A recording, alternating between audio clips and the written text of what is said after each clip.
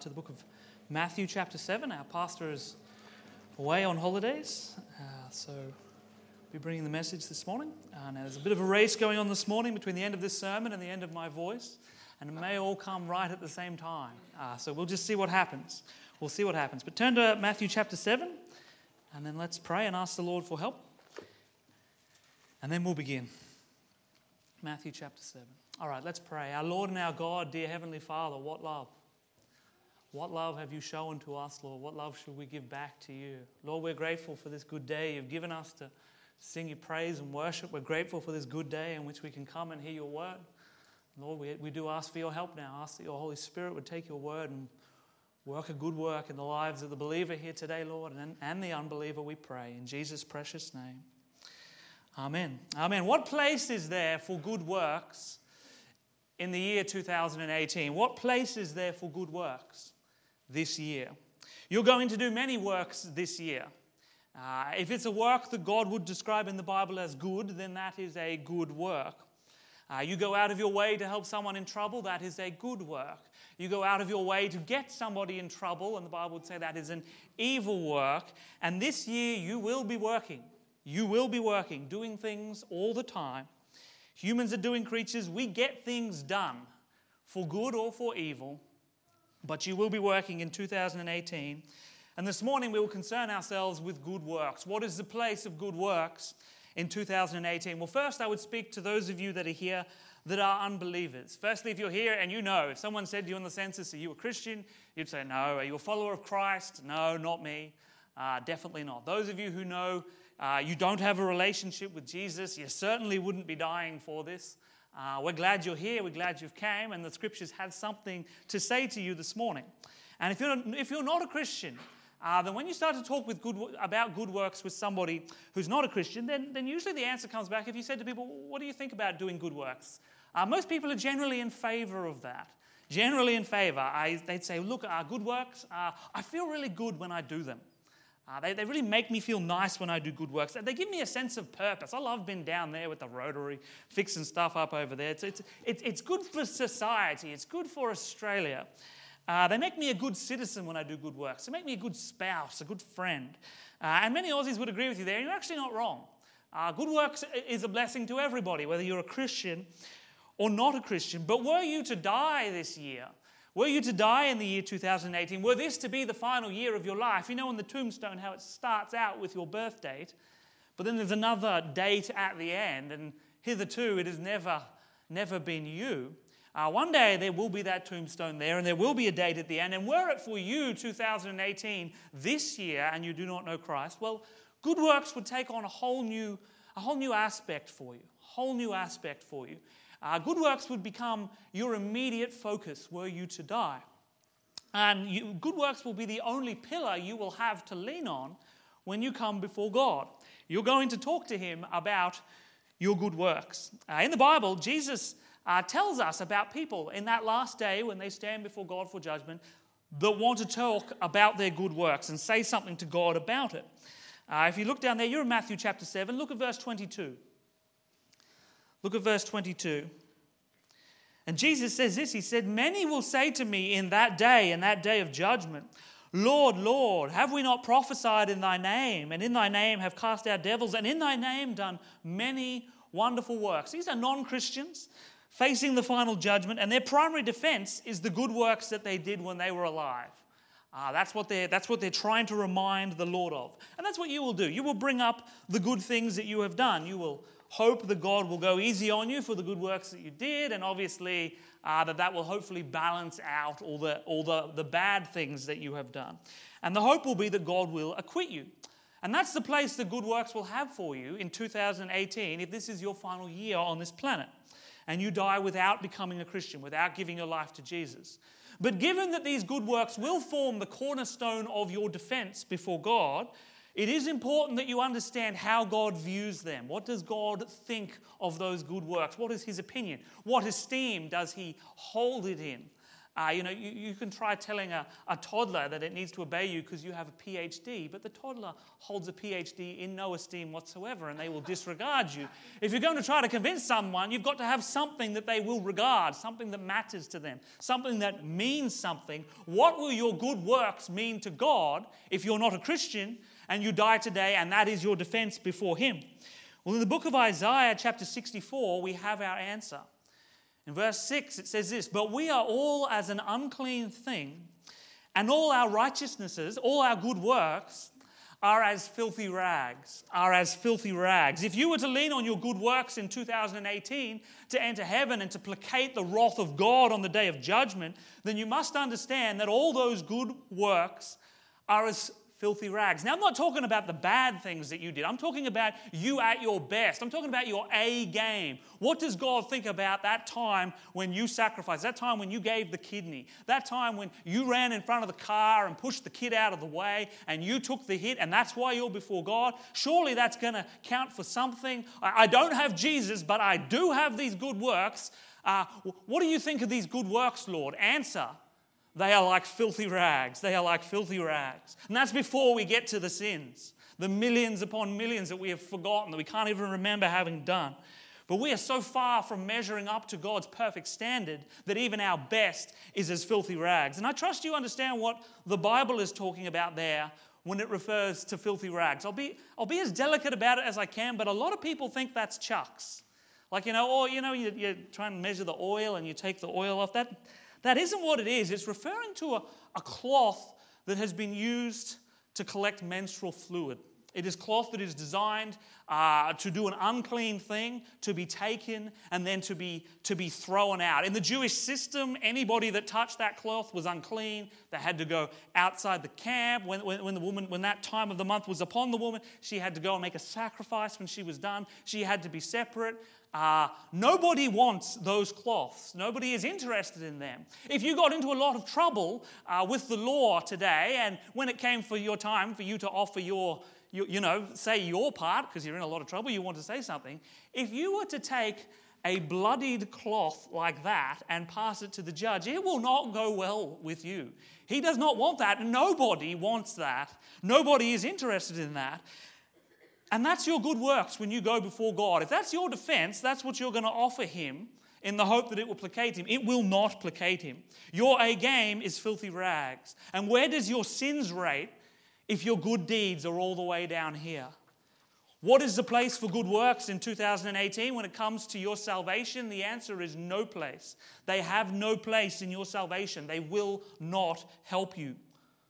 They didn't help these people that we're looking at in our verse here this morning, despite them having done some spiritual and religious stuff, as well as some wonderful works. And Jesus doesn't say that they didn't do good works.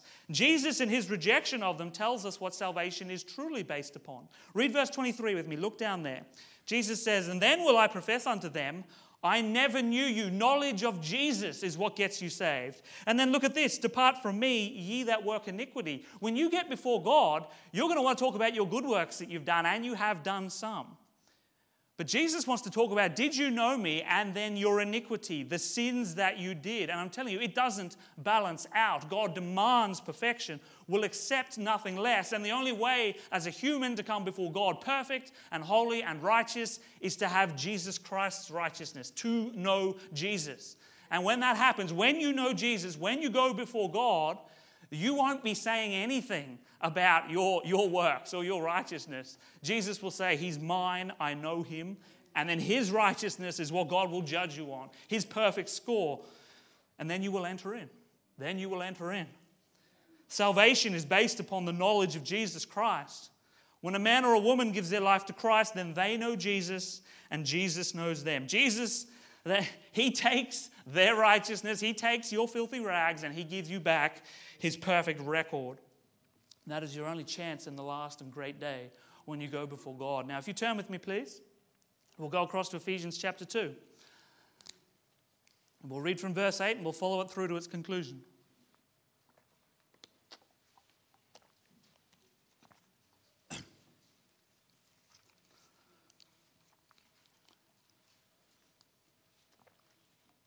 If you're here this morning and you do not know the Lord, And if you can understand what's been said so far, then you're already set up to believe and understand the first part of this verse. Ephesians chapter 2, verse 8. If you don't have a Bible, grab the person beside you.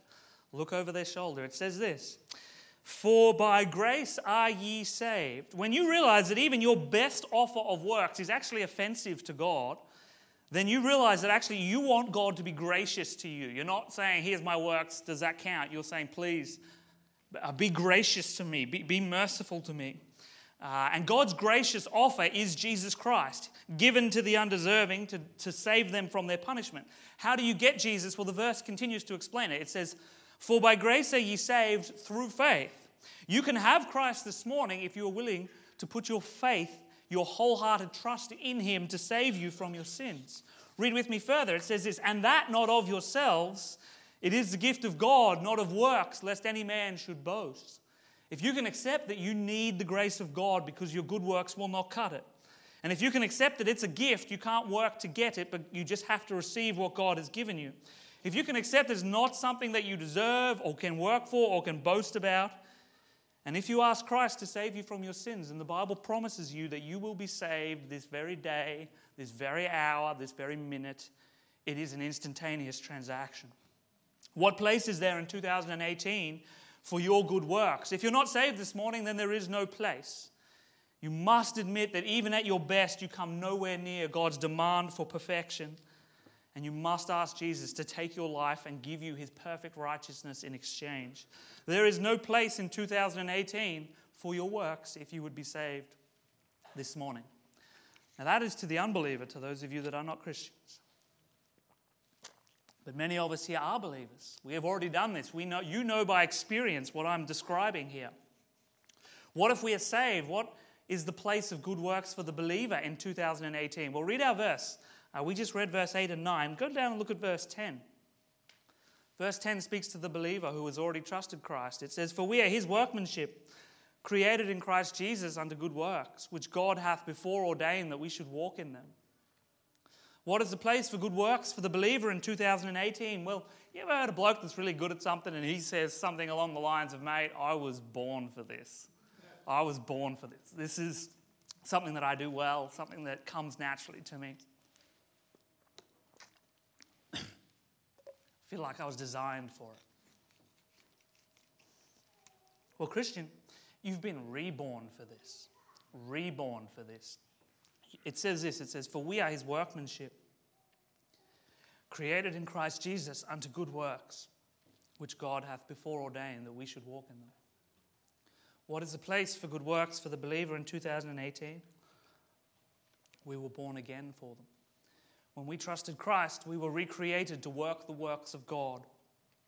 God has already ordained, he has already planned out and laid out a course of good works that he expects us and he wants us to carry out. That's why he's given us his Holy Spirit to carry it out. And here comes the end of the voice. There's something for us to do deliberately, not by accident. There's something for us to get fired up about. In Titus, we're described why Jesus has purified us and what he has purified us for. It says this: "Who gave himself for us, that he might redeem us from all iniquity, and purify unto himself a peculiar people, zealous for good works." What place do good works have in 2018? They are something to urge each other on towards. God told lay people, if you're here, you're not a pastor, God has given you an instruction to consider one another to provoke unto love and to good works, but to actually actively provoke each other. I don't know any of you here that have had a little brother. I remember my brother poking me in the ribs. "Come to the park with me, man. Come to the park with me, man. Come to the park with me, man." And all of you that have had that experience, you want to start rolling up the sleeves. He's deliberately trying to provoke me to a reaction. Well, we're commanded here to provoke each other to good works. You have God's permission. Most of you here today are going to be going home in cars, and there will be a conversation happening in that car. And that is your primary opportunity to begin, as a family, provoking one another. Mothers, ask your daughters, provoke them. Husbands, ask your wife in the car on the way home, "Babe, what good work are you planning on doing this year?" What are you going to do? Half of the caffeine addicts here, you're going to end up over there in that coffee shop. What are you going to talk about? Provoke one another to good works. Just ask the question. What will it hurt? Hey, bro, what's your plan this year? What are you going to be doing? I have mine. I know the things that I want to get done this year for the Lord, and it's not wrong to talk about it. It's not wrong to provoke each other about it. Pastors are told to nag you about this. In Titus 3:8 it says, "This is a faithful saying, and these things I will that thou affirm constantly, that they which have believed in God might be careful to maintain good works. These things are good and profitable unto men." Now, God wants preachers to keep affirming that God's people need to be careful to maintain good works. You notice that term, maintain? Not just start, but to start, be careful about it, so watch it, keep it going, keep it happening, keep it rolling along. Now, you might say of good works, well, look, you've used that term a lot, good works, but what does that mean? What do you mean by a good work? Well, let me give you just direct examples from the Scriptures. I'll limit myself only to the ones from the Bible. First up, we have sharing the gospel. Sharing the gospel is a good work. It is indeed the best work. I'll give you a recount of five men talking, or 5 men, and a recount of their talk. And they agreed to go tell others about Christ, and they were hashing out who's going where. In Galatians 2:9 we read, "And when James, Cephas, and John," there's 3 lads, "who seemed to be pillars, perceived the grace that was given unto me," that's Paul talking, "they gave to me and Barnabas," there's your other 2 lads, "the right hand of fellowship, that we should go unto the heathen, and they unto the circumcision." So they agreed, here, look, us 3, we're going to go hit up the Jews, and we're going to tell them about Jesus, tell them how they can be saved. You 2, you go hit up the Gentiles, and they're organising. They are being careful to do a good work, and that good work is the sharing of the gospel of Jesus Christ. And that is the greatest of the good works you can do. And that might be your answer today in the car ride home when the question is asked, what good works are we going to be doing this year, Dad? Well, Tim, we're going to be giving out tracts this year. And I'm going to try and witness to everyone at my work, and I want you to try to witness to every kid in your class. And that's just going to be our goal. That's what we want to do. But we're going to tell others about Christ. And that is the greatest of the good works. But there's something else that they go on to talk about. In the next verse, right after they've described how they're going to go and share the gospel and do that great work, in verse 10 it says this, "Only they would that we should remember the poor, the same which I also was forward to do." So the first 3 lads, James, Cephas, and John, said, look, you guys go spread the gospel, but you are going to look after the poor as you go, right? You are going to do that. And Paul's answer was, hey, I'm keen for that as well. Now, there is a version of Christianity that basically strips out Christ, strips out hell, strips out salvation, and just says, as Christians, we're called to do good things. It's called the social gospel. I don't call it that because it is no gospel. But it's the idea that we are just called to help the poor, and we are not. But Christians have always been marked by care and compassion for the poor. And one of the good works we're called to in 2018 is to give to the poor, to give to the poor. Now, I don't want you ever to think this, which is, well, look, I don't want to get, they're not exactly, this guy here, okay, he may be poor, but he's not exactly a fantastic manager of finances. So if he gets his act together, if he gets his game together, I might give him something. That is not how Christ operated. In fact, that's like saying he's very hungry, but when he makes himself a 5-course meal, then I'll give him some food. We are called to give to the poor, just to help them. You say, well, it may only help for a day, it may only help for 2 days. It doesn't matter. If they are poor, we as Christians are called to give to them. And in doing so, we are just like God. Are we not poor? Are humans not poor creatures that God gave good gifts to? Despite many errors, we are. We are called to give to the poor. In Hebrews 13, verse 16, it says, "But to do good and to communicate, forget not, with such sacrifices God is well pleased." Good works and givings are sacrifices for the God who saved us, and with these, God is well pleased.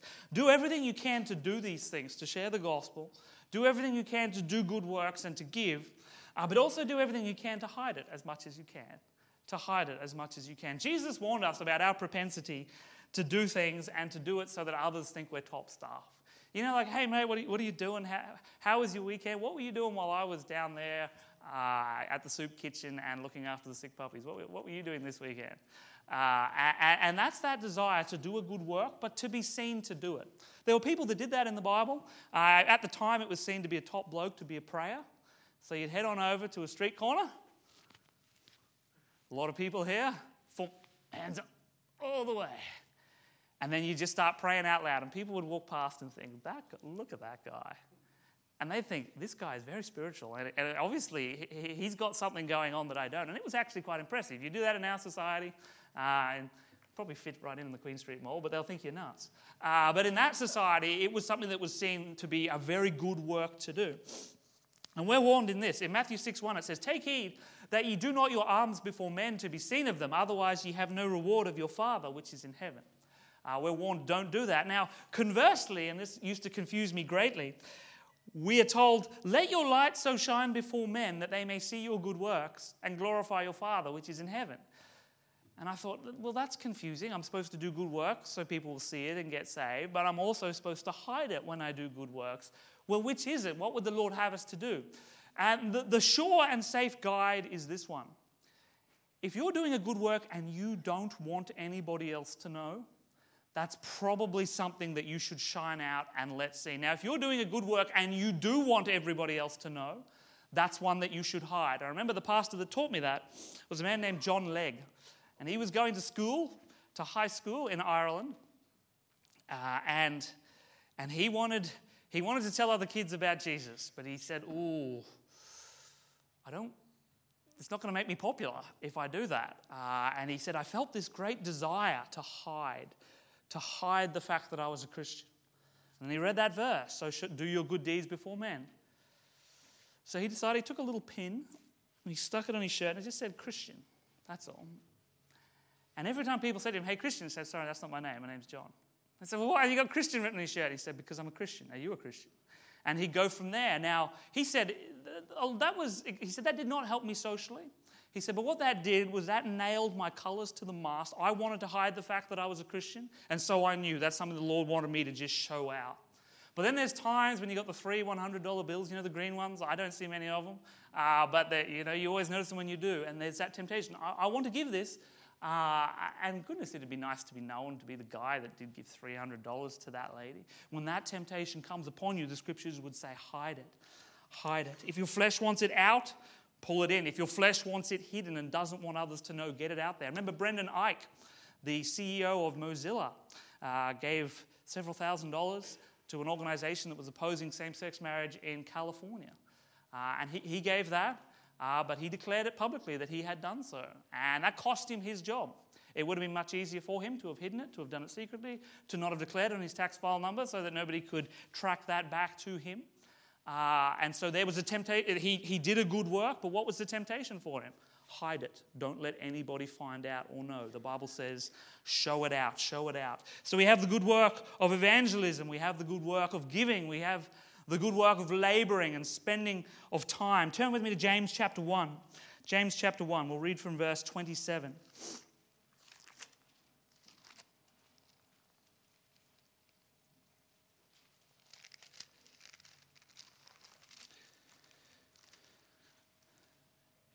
In verse 27 it says this. It says, "Pure religion and undefiled before God and the Father is this, to visit the fatherless and widows in their affliction, and to keep himself unspotted from the world."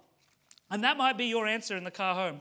Kids, this year Mum is going to be dropping in on some folks that are doing it tough, visiting the fatherless and the widows in their affliction. It might be their home, might be the hospital, might be the prison, but you'll just be going out of your way to be there when people are down, And that is a good work. Those are good things to be done. But this verse continues with another. So I've given you a list of 3 good works that most people would acknowledge that is good. The verse continues with another. It says, "And to keep himself unspotted from the world." It goes on to list another good work, and that is purging yourself from the things in the world that stain you. And it must be done. The purging must be done. Now, I have gone too far on this before. I remember one holiday, as I said to my wife, I am not going to partake in any form of entertainment this holidays whatsoever. I will not read. I will not watch. I will not play. I will not listen. All I'm going to try to do is just read my Bible and do good things. And I ended up getting terribly bored and being very grumpy and irritable the whole time. And I remember her just looking at me, and I was thinking, I don't think she likes me. And then I thought, I don't like me. I don't like me. I had tried to just, that whole thought where you go to spend $5 on a coffee with your wife, but you think, I probably should give this to missions. That's not a healthy approach to the things of the Lord. The Lord has created all good things for us to enjoy, but there are things that creep into our life as a Christian all the time, and they must be purged. They must just be removed from your life. And that may be your conversation in the car home today. It may be, kids, we're not going to be listening to that station anymore. We're just not going to do it. Doesn't please the Lord. John, we're going to need to find something else to play on the Xbox. We'll find something else, but we're going to need something else. Sally, look, we're just going to sit down. Let's just go through your wardrobe. And we'll just, everything here, we're going to make sure everything in there pleases the Lord. That's what we're going to be doing. Nothing that could cause a brother to stumble. Babe, I've been spending way too much time just trying to climb the ladder at work. I want to get to the top. I want to make another 100K. And it's just got to stop. I got to get it back in order. It's something from the world that I want, but that's going to be my goal. Dale, I want to do my devotions in the morning, but every time I just grab my phone straight up and I'm on Facebook looking at what everyone else is doing. I think I just need to take a break. But whatever it is, you will know what it is for you. Something in your life that you know, there's me, there's God, there's my relationship, and that keeps getting in the way. And that's actually a good work for you to purge that, for you to clean that, for you to remove that.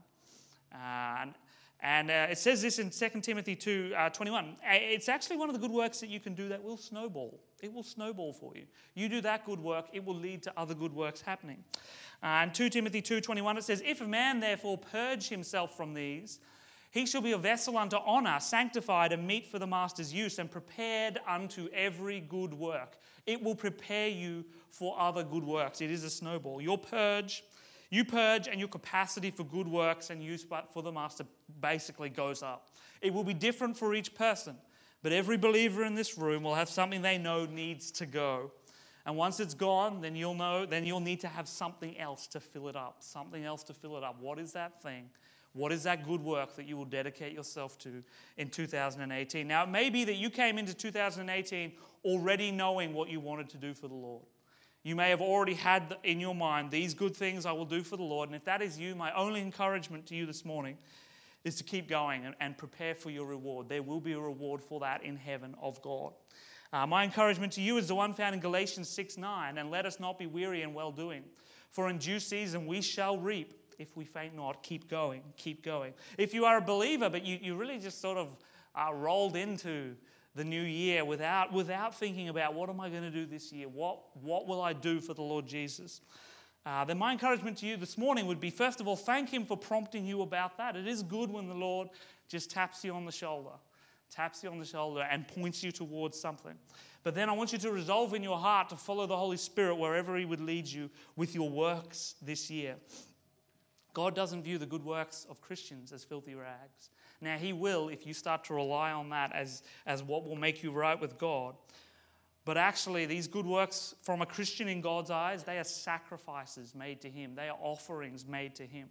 They are fruits of His Spirit working in your life. If you are a believer here this morning and the Lord has put it on your heart to do some good work for Him in 2018, then my encouragement to you is to come, is to commit to the Lord Jesus your labors, and ask Him to bless them. Now, if you are here this morning and you aren't a Christian and you want to do good works that will be accepted by God, then I have good news for you. And I have met people that have said, I want to do good. They weren't Christians, but they're like, I want to help.